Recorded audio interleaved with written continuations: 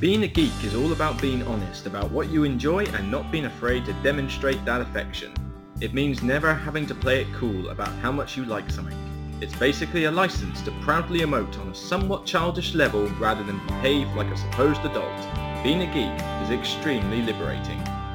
Those were the words of Simon Pegg. I'm Luke Hector, and you're listening to The Broken Meeple.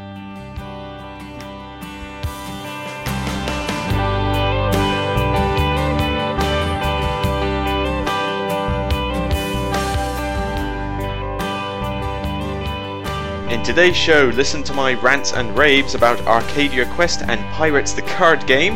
I'll be discussing whether board gaming is regarded as an expensive hobby and is there any way to keep the costs down. And while on the subject of money, my top 10 list for today is top 10 games that give you the most bang for your buck.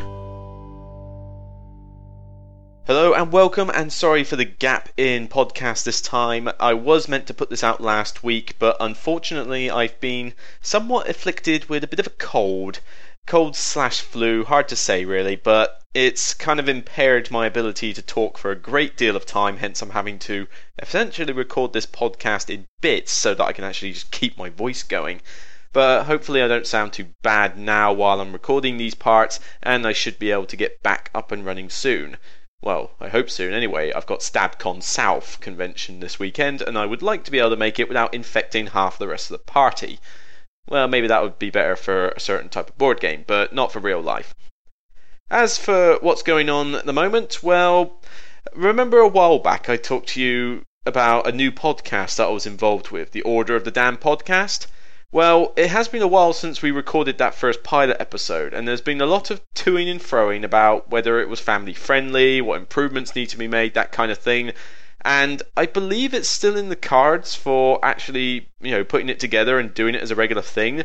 But there has been a substantial delay in trying to get hold of people in order to actually finalise it and see where we're going with it. So that's kind of on the back bench for now, but I'm hoping it will continue because I would like to be able to do a podcast with multiple people at some point. It obviously sounds a little bit better than me just rabbiting on by myself for a while, so fingers crossed that will actually pick up and deliver at a later date. I mentioned StabCon South. That is the convention I'm going to this weekend. Well, I say convention, it's basically a gathering. It's essentially a hotel room that is rented out for Friday evening and Saturday and Sunday, and we just sit there and play games, whether it's down to the library from Mr. Tom Wintrell, who happens to run it, or whether it's everybody bringing their own games. We get quite a lot done in that time, so if you're anywhere near the Jury's Inn in Southampton any time this weekend, I suggest you pop on down and give us a shout. It's free to get in, there's no cost, there's no ticket in advance, just come along, you don't even have to bring games, just come along and say hi. I'll be there, probably all 3 days, Friday, Saturday and Sunday, although we'll have to see. Maybe mornings might not be there, it depends. I do have other things to get done as well. Tabletop Day is coming soon in April, and regrettably, I'm not going to be available for it. Last year, it was a good day. I believe I was doing a marathon on that. Yes, I did my 36-hour marathon on Tabletop Day because it coincided with the last year's StabCon South and a group that my Portsmouth group runs. Unfortunately, this year, that day is now the 11th of April, and the only way I'm going to be able to play any games is with my girlfriend, because my girlfriend has now moved up to Glasgow where her friends and new job is, and it does mean that we're in a bit of a long distance relationship, but still together, so let's hope, fingers crossed, this will still work out. But I'm going to visit her that weekend, so if I'm playing any games, it will probably just be maybe something like Forbidden Desert or Hanabi, some of her favourite co-ops. And I might be able to get a couple in just because it's Tabletop Day and I might be able to convince her for that. But in the end, I'm up there to see her. So whether I get any games done that day, I don't know. But certainly I'm not going to be involved in Tabletop Day as much as before. The following weekend, between the 3rd and 6th of April, I'm going to be at Insomnia. This is the UK's biggest gaming festival, and it's held at the Ricoh Arena in Coventry. Now, the reason I'm going to be there is not because I'm just simply attending, it's because I am there as a volunteer to help out my associate Nigel and his gang with regards to Games Quest, who host an event there and basically demo board games and run a couple of sort of funny competitions, that kind of thing. But obviously, if we get a chance to visit some of the video gaming related exhibits there, then naturally we're going to do that because we all like to play video games as well. I've never been to this festival, so I'm really looking forward to seeing what it's all about and maybe possibly going as a normal guest next year. But for now, I'm going to help them out, so I'll be there demoing some board games, getting involved in some of the events, that kind of thing. And then when the event closes for the day, hopefully we'll have some fun and frolics and more board games in the evening. So I'm looking forward to that. I'll be there on the night of the 2nd of April, probably to just help set up any last minute deals, but obviously I've got to work that day, so I can only leave work at so early. And then from the 3rd to 6th of April, I'll be there for the whole time. So feel free to give me a shout and just mention that you listen to the Broken Meeple or read my blog when you see me there. And I'll be glad to have a chat and maybe show you a game or two.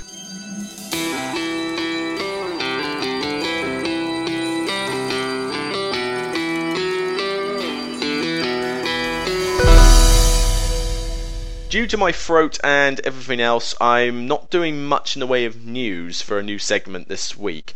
But I will say this, if you want to get a good heads up on what games are coming out later this year, then I highly recommend you go to the Dice Tower on YouTube and check out their Gamma Trade Show videos.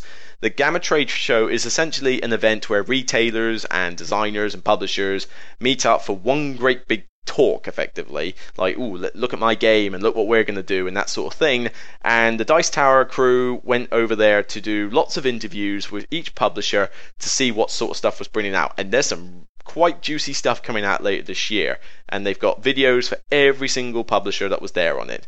So I'm going to have to bow down and let them handle the news, I think, for this time. Go on their YouTube channel and check out their videos. They would do a damn sight better job than me telling you about what games are upcoming at the moment. Right, enough blathering on. Let's get on with the first impressions.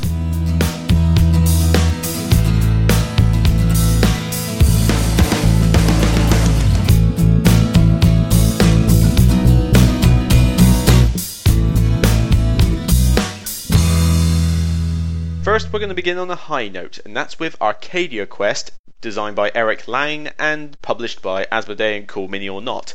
This was a highly successful Kickstarter when it came about, essentially being a slightly different style of dungeon crawl, where yes, you are controlling characters who can upgrade with items and experience, etc., and go out and kill monsters and complete missions, but there's also a slight PvP element in that you are able to essentially kill each other. Now, you don't die for the entire campaign or anything, you essentially respawn and you might get curses after each mission depending on how often you've died. But essentially, it plays like most other dungeon crawls. Here's your mission, here's the map of tiles, here's your guy, or should I say 3 guys, because in this one you actually draft 3 characters and use them throughout the campaign. And there's a lot of characters, particularly if you put some money into this game and get a lot of the promos that have been released, or if you were involved in the Kickstarter, you would have got some bonus ones, and I know that some retail stores are selling some of them separately. Now, the theme, again, like I say, is dungeon crawl, but it's very cartoony. I'd almost put this as a kind of cross between cartoony and chibi anime, if that makes any sense. You know, the kind of like small body, big head type deals. But it has got that very cartoony feel, and at first I thought this was going to be Descent for kids, and, you know, why are we playing this game? But I got shown it, and I was actually surprised by the fact that, even though it looks like something that should be for kids, there's a lot of stuff in here that some kids probably wouldn't get, and there's plenty here for adults to enjoy. The gameplay does not take very long. You're lucky if you're playing each scenario for more than about an hour, say, maybe slightly more, hour and a quarter when it's your first game and you're still learning. But, I mean, we were playing with 3 players, and we got through 2 missions on the evening, and we got through each one pretty quickly, despite the fact that we had to set everything up and you had to teach us the rules. And all in all, it is good fun. There's good variety in the characters that you can have. I'm not convinced they're all balanced, but, you know, when you're rolling dice for combat and stuff like that, you have to accept that there is a little bit of luck and randomness involved in here. And at first, I did think there was a bit too much, but then it kind of balanced itself out over the course of the game. And then I realised, well, you know, it's a simple dungeon crawl, it's going to have some luck in it, but it's just really fun. It's good fun to play. The theme is very humorous.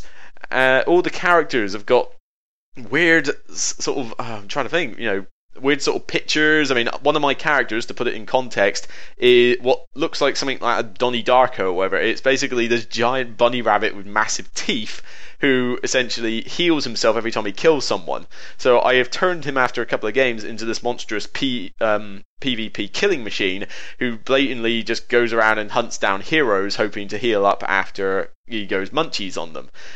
And he's called Nibbles. A demonic bunny rabbit that goes around eating players called Nibbles. I mean, I didn't even have to look at his ability. I just chose him based on that. A demonic bunny rabbit called Nibbles. That was enough. Most of the characters are human though, but you do get that one, and there may be one or two others that are sort of less than human. But they range from melee combatants to defense to aggressive to spellcasters to ranged, like Legolas equivalents, that kind of thing.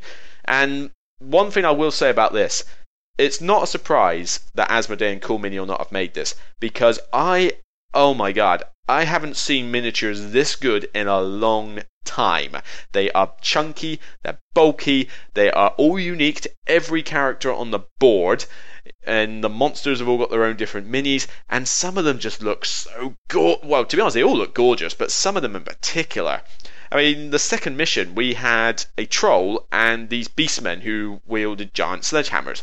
Now, at first, I just got told, we need some hammer beastmen. And I was thinking something out of Mario Brothers, those turtle things that chuck hammers at you or something. So I thought, okay, this won't be too bad.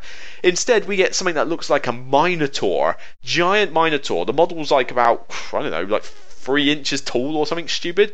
And he's carrying this giant sledgehammer, and it's so detailed. And the troll's even better. He's got a backpack with, a sack around his back with a skeleton corpse in it. He's got all his facial features. He's bulky. And they're hard as nuts. They've all got their own combat stats. But it just looks so gorgeous. I really wish I got involved on this Kickstarter just to get half of these minis. It's not a game that I'm going to buy, mainly because the main time I'm going to get to play it is with my friend Graham, who owns it and who's the one who taught me it, get the words right. But I really enjoyed this. I had I had doubts at first, and I was slightly worried at the start with the luck involved in that, but as I played it a bit more and we had our second game in that, I started to realise that this is actually a nice, simple, but fun Dungeon Quest game with, some hidden nuances and a ton of variety, and it just looks gorgeous. I mean, this will give games like Descent 2.0 and possibly even Star Wars Imperial Assault a run for their money when it comes to miniatures. Granted, I'm not saying that those two games have got bad miniatures, they're awesome, but this one, I don't know, I suppose it depends whether you like serious or cartoony miniatures, but these ones do look awesome. I wish they could just combine their efforts or something. But Arcadia Quest, I suggest you give it a try first before you buy, maybe, because if you're going to get into this game, it's going to be a money sink, because I don't think the base game's very cheap, and if you want to get all the additional heroes and characters and monsters and that's going to set you back a pretty penny as well. But I recommend giving this one a try if you haven't seen it already. Arcadia Quest. I'm looking forward to my next game. And now we're going to go to the opposite end of the scale with Pirates! Card game.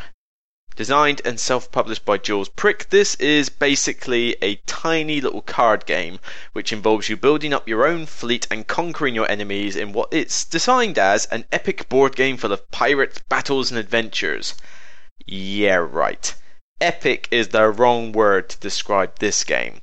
Basically, all that happens is that you start off with this little ship and a hand of cards which basically will be either permanent upgrades to your ship or temporary ones each turn.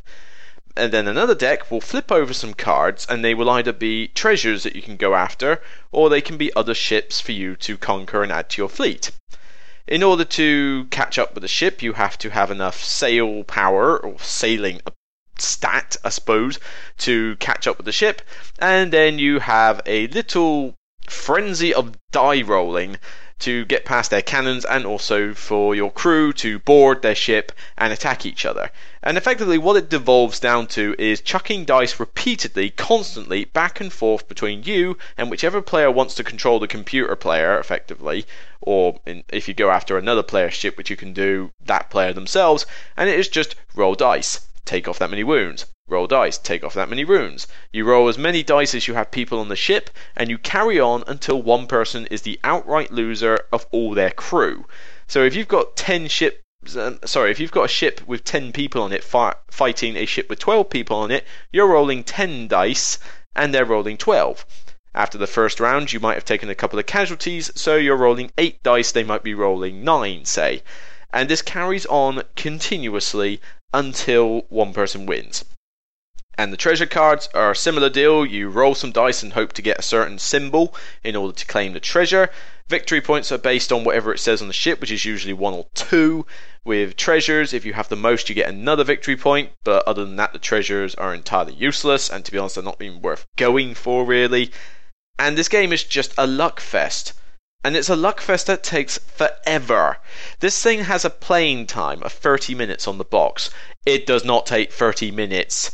I mean, granted, I was playing with a couple of people that were new to games and chronically AP, but we played this with a 6-player count, and it took 2 hours. 2 hours to play a game where all you do is flip some cards, choose one, and then roll a bucket load of dice constantly. That's it. There's no major strategic decisions to make. There's very little tactics because in the end it comes down to the dice anyway. The game just drags on and on forever. And fair enough, this might be better with 3 or 4 players. I understand that. 6 is probably the worst number to play this game with. But, that's it. Flip some cards. Choose one. Roll dice, roll dice, roll dice, roll dice, roll dice, roll dice, roll dice, roll dice, and then rinse and repeat for the next turn. And then wait forever to get to your turn, assuming someone doesn't already attack you. This game is boring. Horrendously boring. And I believe this was also a Kickstarter game. How this funded, I have no idea. Possibly maybe because the funding was so cheap, it didn't require more than, say, 5 backers in order to get it funded. But this is not a good game. It's rated 6,672 on Board Game Geek, so don't think that I'm alone in my thinking here. This was a waste of half a game evening, and I was not happy about it. The only thing that saved that game evening from being a complete waste of my time to drive all the way to Southampton and back was purely because I was able to play a nice 4-player game of Sentinels the Multiverse straight after. We started with a game that was horrendously bad, and then ended with a game that was fantastically good, in my opinion. So, yeah, not a good first impression, and to be honest, it's enough to seal the deal. I do not want to play this game ever again. I don't care how many players it is, I refuse to play this game. I've rated it a 2 on Board Game Geek. It's not the worst game I've ever played, because I suspect with less players it could probably be done quicker, but there's just no game here. It's just a luck fest. And if I want to play a luck fest filler, I can think of so many better fillers. I'll bring out Love Letter. I'll bring out Roll Through the Ages. What else? I mean, well, Hanabi takes less time than this does, and that's not even a luck fest. Well, there's a bit of luck, but, you know, it still requires on some skill. It's, I don't even want to talk about this game anymore. It's that boring. It's that horrible. Pirates, ! Don't play it. Save the bother.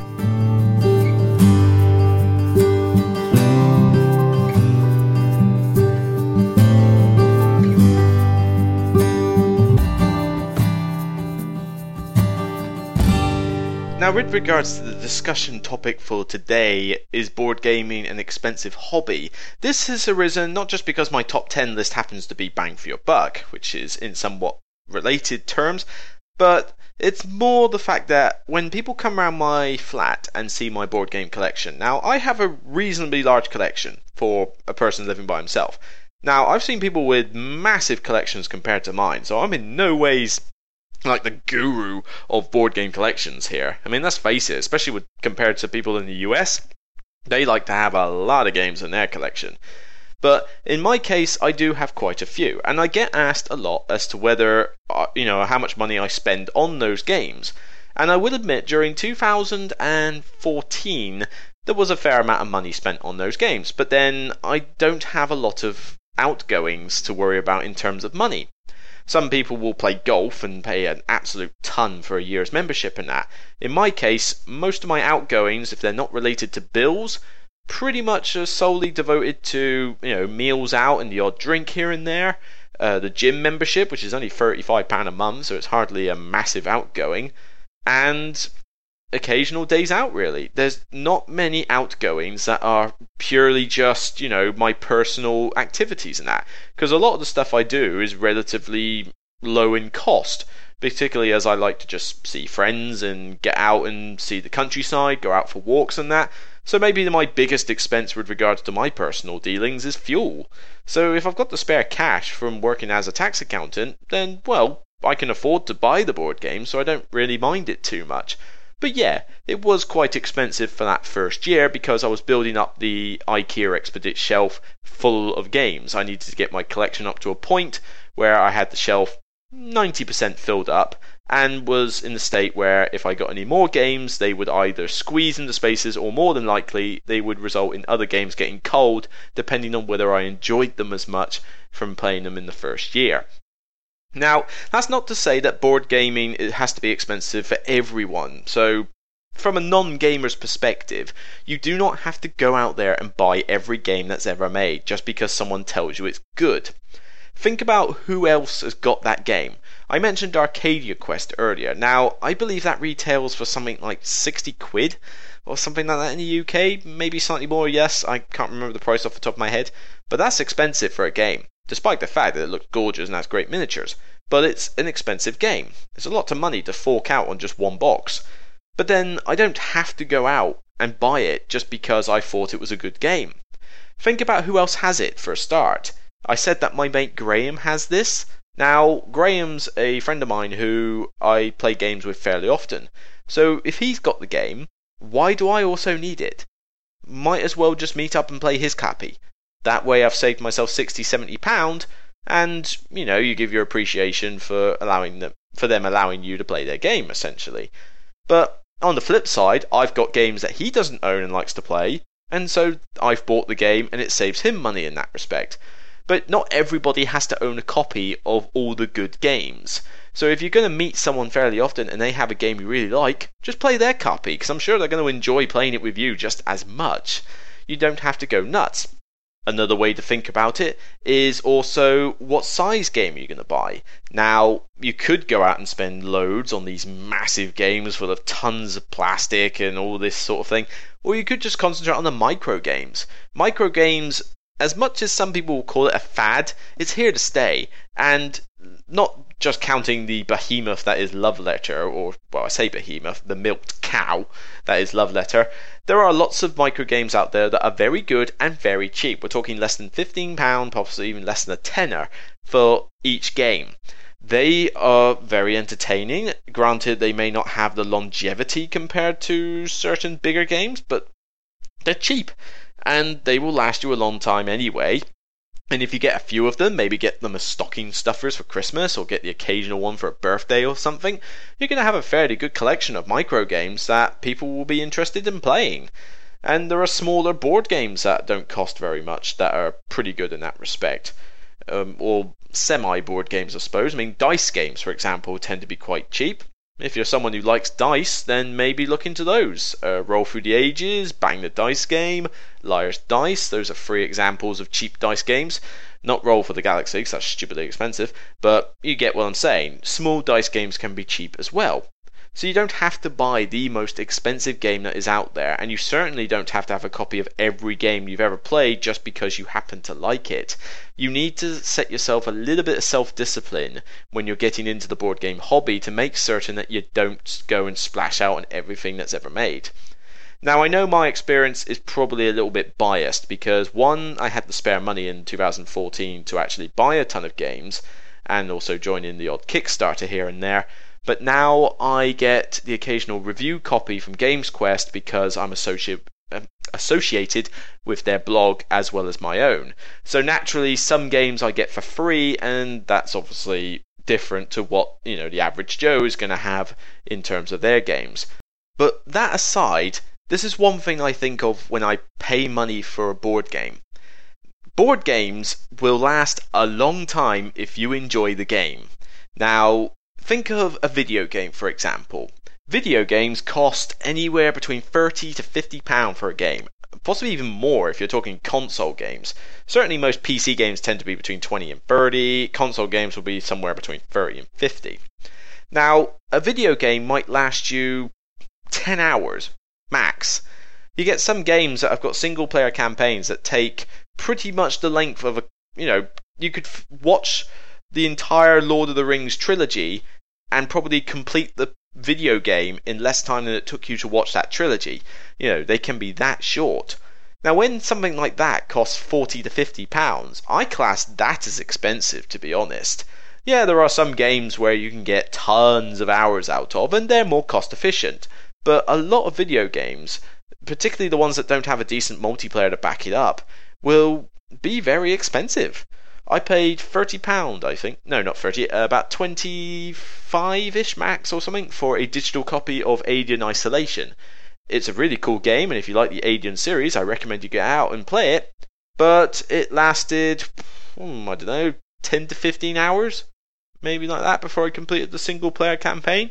And even though I've tried some of the special time trial stuff on it, I haven't necessarily picked the game up since then. So you're talking £2 an hour, something like that, for playing this game.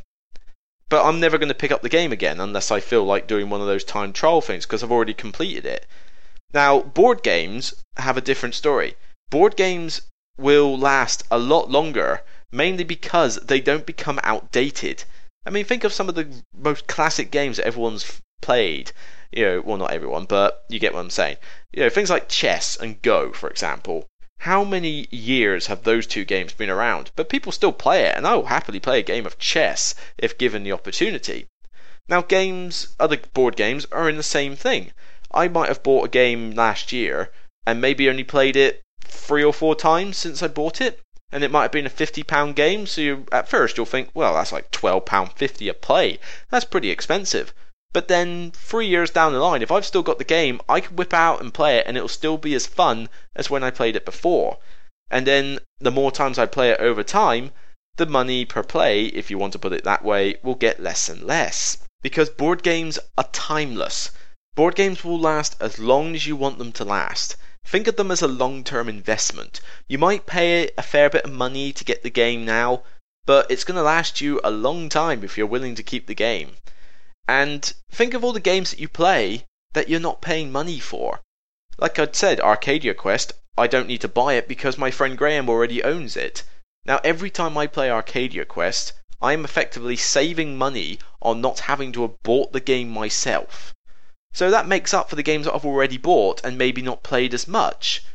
The board gaming hobby, your expenditure on the board gaming hobby, I think of as almost like a group thing of all the games you ever play, particularly if you go to a board game group.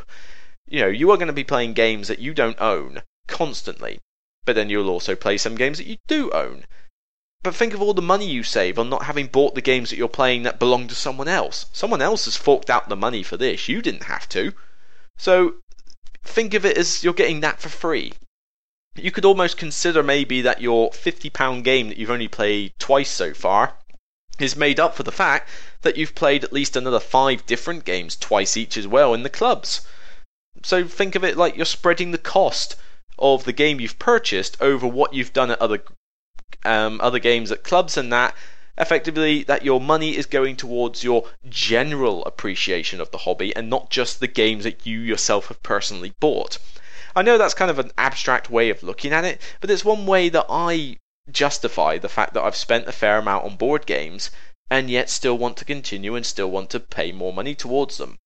Now, I've gone a bit further and some of my money goes towards like pimping games up, and you certainly don't have to do that. I don't advise that you spend loads of money pimping your games up and getting tons of sleeves and all these like extra inserts and stuff like that, unless you are a massive fan of the game you're buying it for, or you just happen to have some disposable income lying around and you're like me, you enjoy the hobby this much. But you don't have to think that this hobby is that expensive. You could own no games at all and go to a board game group and get your money's worth, you haven't spent anything, but you could get a lot of enjoyment. But then you might only spend money on buying maybe 2 or 3 games, and you'll play those a lot, and you'll get your money's worth on that, no problem. But then you're also getting your money's worth on the basis that you're playing games that other people own. So it all works out in the end. It's just a lot of people will think, oh my god, that box is worth £50, that's stupidly expensive.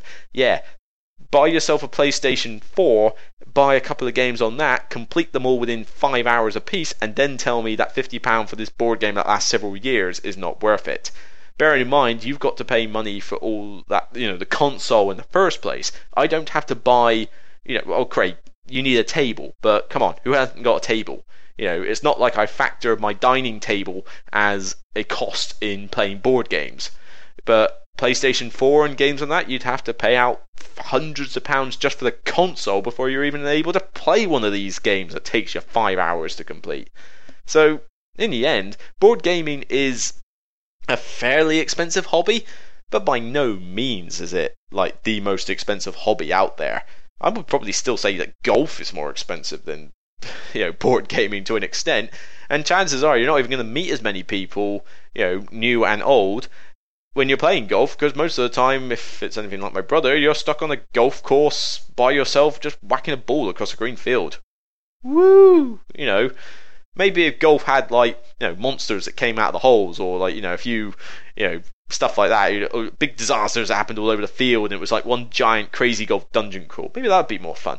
But well, as you can tell, I don't particularly like golf. But I'm just saying, board gaming is expensive, yes, but board gaming is only that expensive if you go nuts when you shouldn't. If you haven't got the money to spend on tons of board games, then don't buy all these board games. Try a few at a club. Buy one or two that you really like and are willing to keep for your own collection. But you don't have to go nuts and buy every single thing that is ever printed.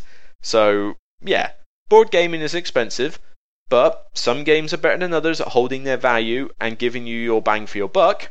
And, well, as you guessed it, that's a pretty poor segue into my top 10 list.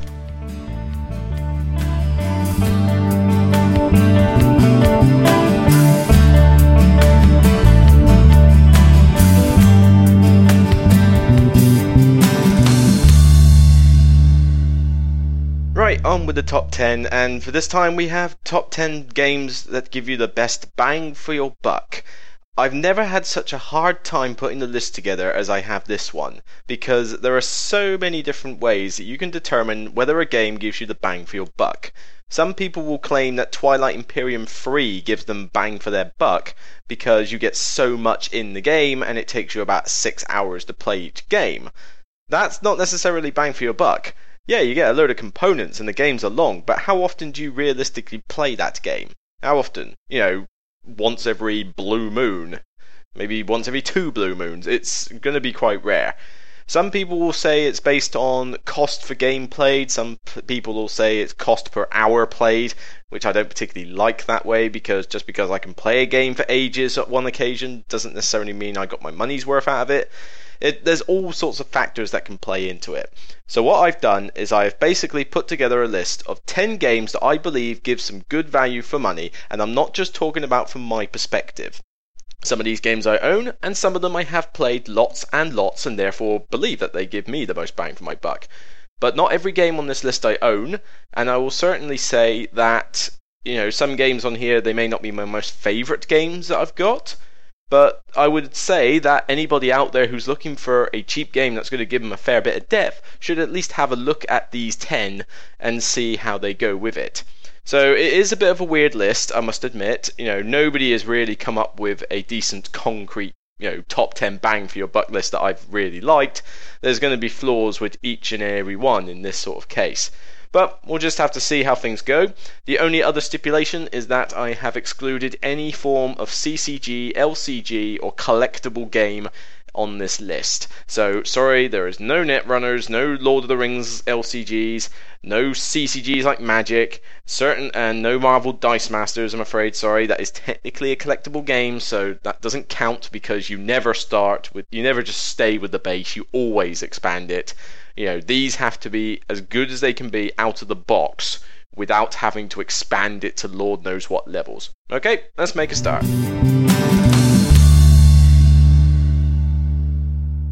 And to begin with, we're going with a game that I was praising a lot during 2013, or around the end of that year anyway. It's gone down a little bit for me in recent months. It hasn't been able to get to the table as much, but I still think that for less than £20, this game gives you a fair amount of depth for what is a fairly small box Euro game, and that is Spirium. Spirium is a really cool little worker placement variant, I would call, game, where the cards that you play in a 3x3 grid are essentially the board where you put your workers, and you put your workers in between the cards in order to activate the abilities later when you eventually get around to taking them off, or you can take them off to gain money depending on how popular the card is with everyone else. There's a really good amount of depth in this game and a surprising amount of replayability for something that is relatively cheap. Now, it's not for everyone, and I will say that, after you'll get your money's worth out of it, but I don't think it will last forever, because I don't think this is ever going to get expanded. So hence why it's number 10. But I still think that you're going to get a pretty good varied Euro game for going for this one. Number 10, Spirium.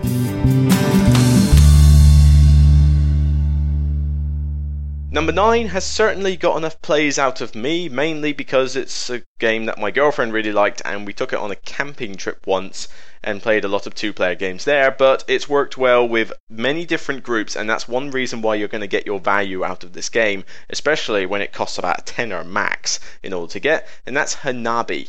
Hanabi is a really cool little co-op game where you have to get used to the fact that your cards are facing away from you, and you have to work together by giving clues to the other players as to what's in their hand in order to put together a fireworks display. It's pretty abstract, but it's a nice little puzzle between you and your spouse or other people in a group up to 4, I believe. I don't think you can do it with more than 4, or I certainly wouldn't recommend doing it with more than 4.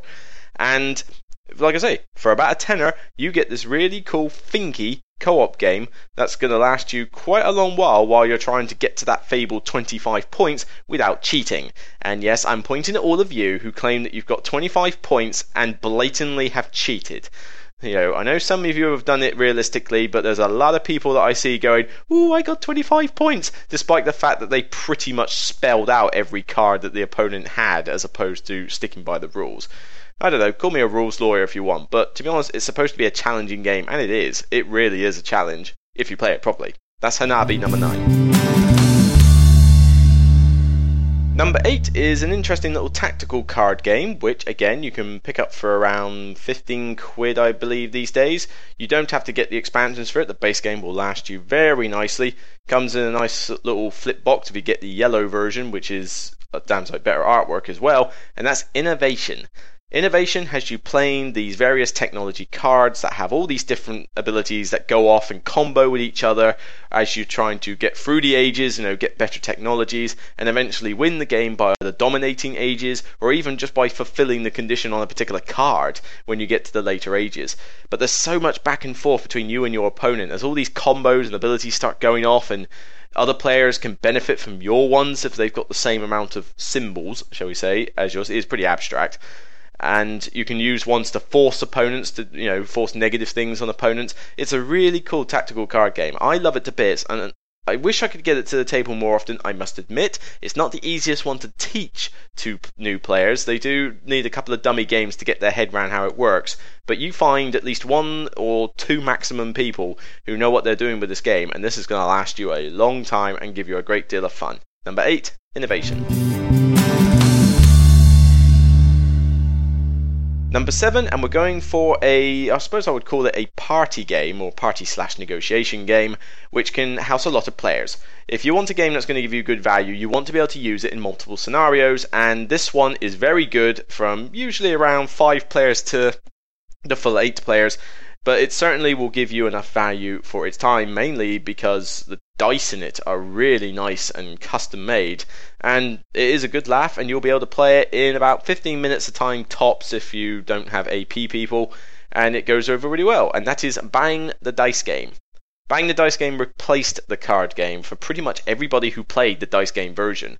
The card game goes on for many days and months and years and never really gets to a conclusion. Bang the Dice Game, 15 minutes, boom, you're done. And play again, 15 minutes, boom, you're done. And it's always going to be a different game depending on what group you play with or what roles everyone's playing. There's that nice little hidden element of like, oh, is he really on my side? I don't know, I'm going to shoot him anyway. And it does go over quite well. It's not the cheapest filler game in the world, but you can still pick it up for around the £15 mark, sort of 15 to 18 max, and it will give you some really good games from that point on. Bang the Dice Game. Number 6, and if you're going to call me a cheat for putting this on the list, then, well, call me a cheat. What do I care? This is my list. But I I could not not put this on the list. This is my all-time favorite game, and from a personal perspective, I have got a ton of plays out of this game, and I love it to bits. Love it, love it, love it. But I will admit that the reason I haven't put it higher on the list is because, one, it's a slightly higher price point, and two, it might not necessarily be for everyone. And that is Sentinels of the Multiverse. Sentinels of the Multiverse is a superhero co-op game where every hero you play has its own deck, and so do all the villains, and so do all the environments. Now, yes, there's a ton of expansions for this, and if you're anyone like me, you can put a ton of money into this game without realising it, but the base set is £25 maximum, and I reckon you can actually get it for less if you find a second-hand copy, or one that's slightly damaged, or even just go on eBay. You could probably find one for less than £25. And 25 quid will get you, I believe, 10 heroes, and several villains, and several environments. There's so much variety in that base box that you need never buy an expansion unless you've really got into the game. And if you've really got into the game, then chances are you're getting your money's worth out of it anyway. So, you're certainly getting the bang for the buck. But there's so much variety. There's lots of cards in that base set. And if you compare it to other deck builders where you tend to get a lot of cards, Dominion will set you back at least another fiver, if not another tenner. And you're not getting as much variety in that box. And it's a fairly themeless game, but I do enjoy Dominion.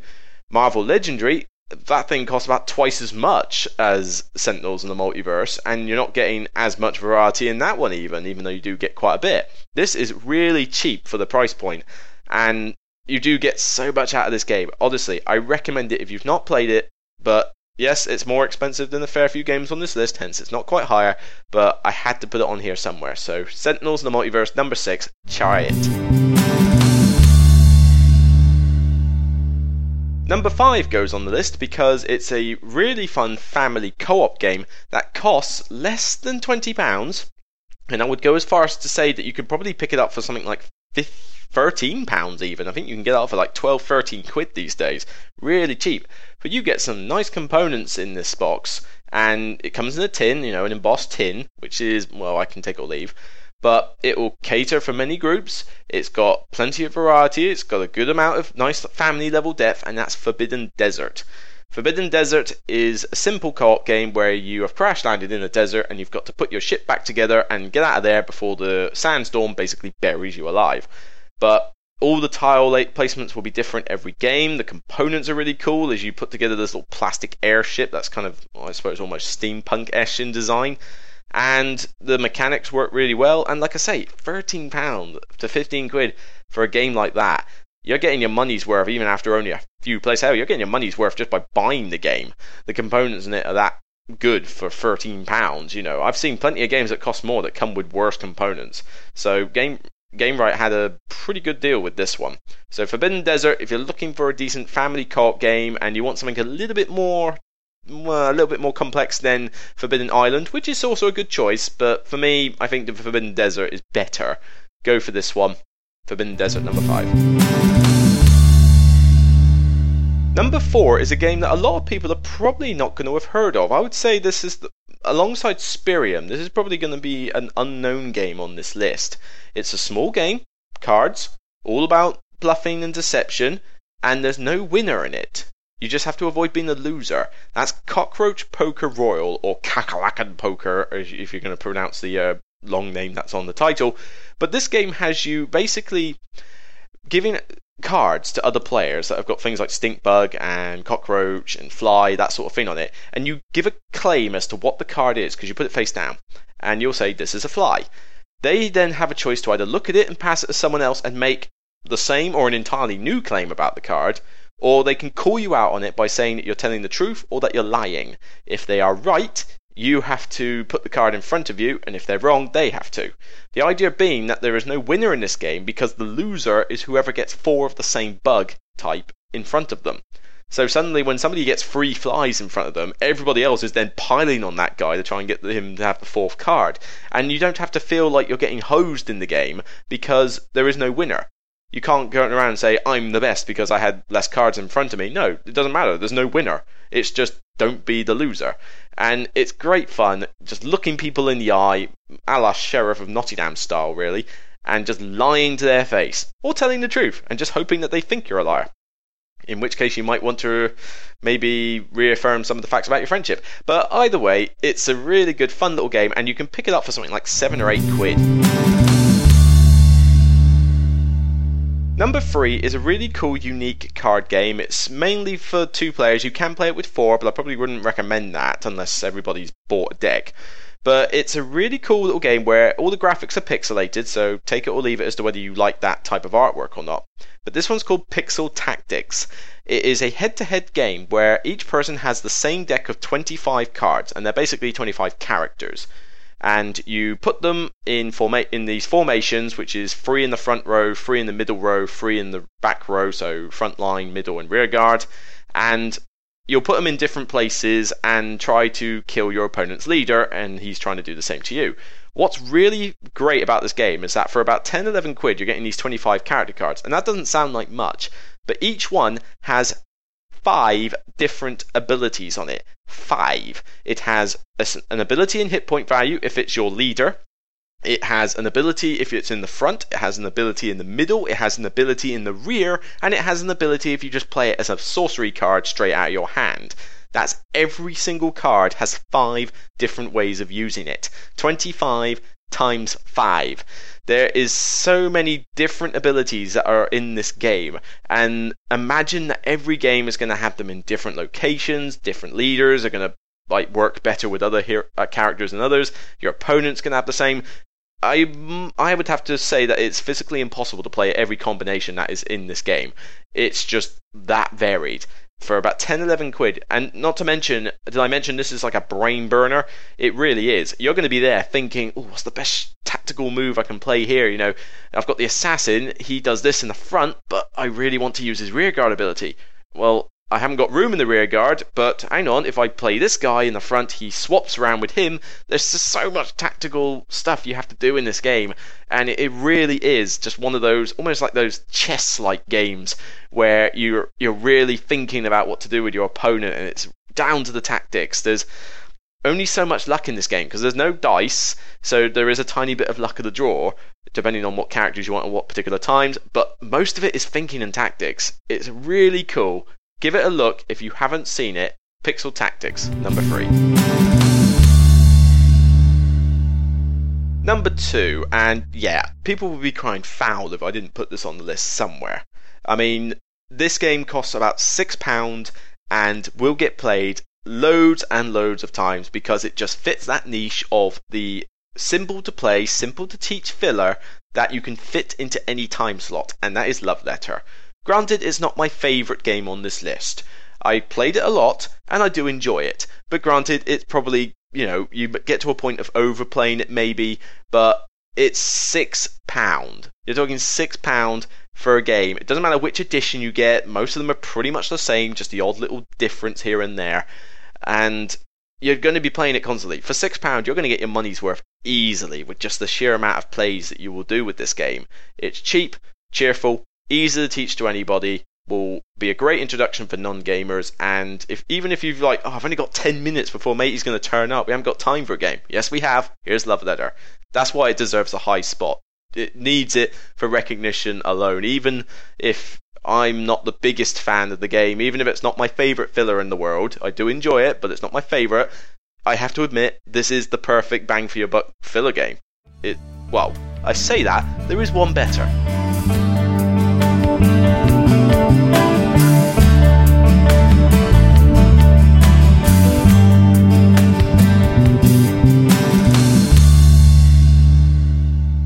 And number 1, a party filler game that you can play in 5 minutes tops, just like Love Letter.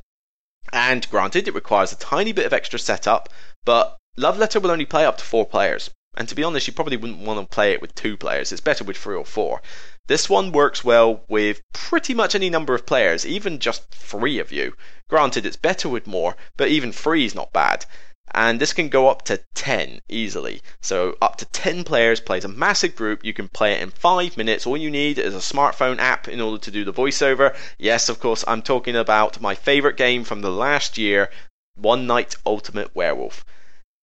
It's about £15 for the box, and you can pick up either one. There is an expansion which is standalone, but I'd probably recommend picking up the first one to begin with.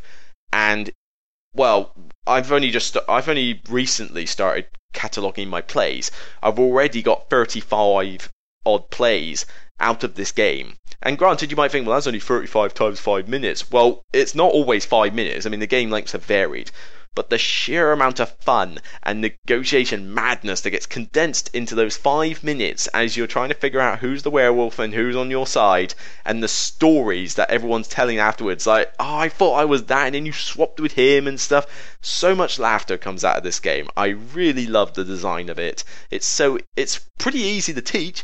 I mean, just start off with some basic villagers and some really simple characters, and it won't take even a non-gamer long to learn it. But it will play a massive group. The smartphone thing, I mean, you might argue, well, you need a smartphone, that means you've got to spend money on that. If you don't own a smartphone, then seriously, where have you been living for the past 10 years? Smartphones are pretty much everywhere now. Somebody is going to have a smartphone. And the app is free, so you're not even paying for it. There, you're just buying the base set, and there you go. This will give you play after play after play, and laughter galore. I could not put this on the list, and when I thought about it long and hard, I had to accept that this really has been giving me the biggest bang for my buck. And I think as long as you like negotiation games, that's the thing. You have to, if you don't like the genre, you're not going to like the game. But if you have any likeness for the negotiation genre, this is really going to be good value for your money. One Night Ultimate Werewolf takes the top spot.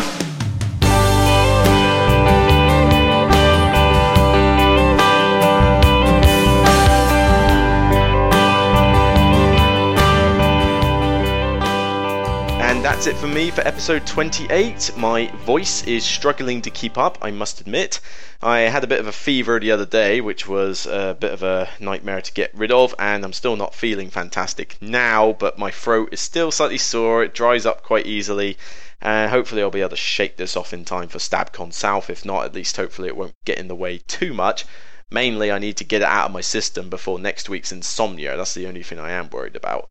But at least for now, I can take a break before episode 29, obviously, when I'll have to do that next month.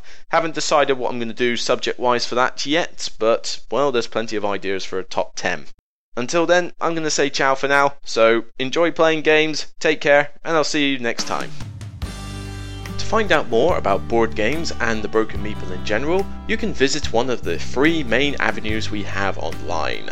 First up, there is the blog itself on www.brokenmeeple.blogspot.co.uk. You can also find the Broken Meeple on Facebook. Please come and like the page and share your thoughts with me. And on Twitter, you can find me at the Broken Meeple.